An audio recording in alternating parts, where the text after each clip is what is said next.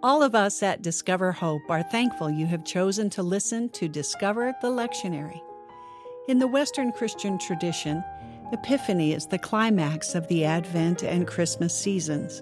It begins on January 6th and continues until Ash Wednesday. The term Epiphany means to make known or to reveal, a moment when you feel that you understand something that is very important to you. In this season, we reflect on the coming of the wise men who brought gifts when they visited the Christ child. By doing this, they revealed Jesus to the world as Lord and King.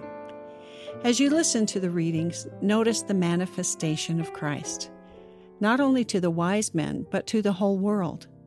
By reflecting on the Scriptures in this season, we will discover that the presence of Jesus is here, right now, right where we are.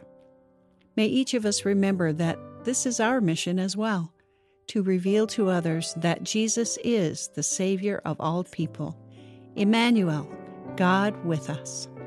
Each reading of Scripture during Epiphany is taken from the Revised Common Lectionary and read from the New Revised Standard Version of the Bible.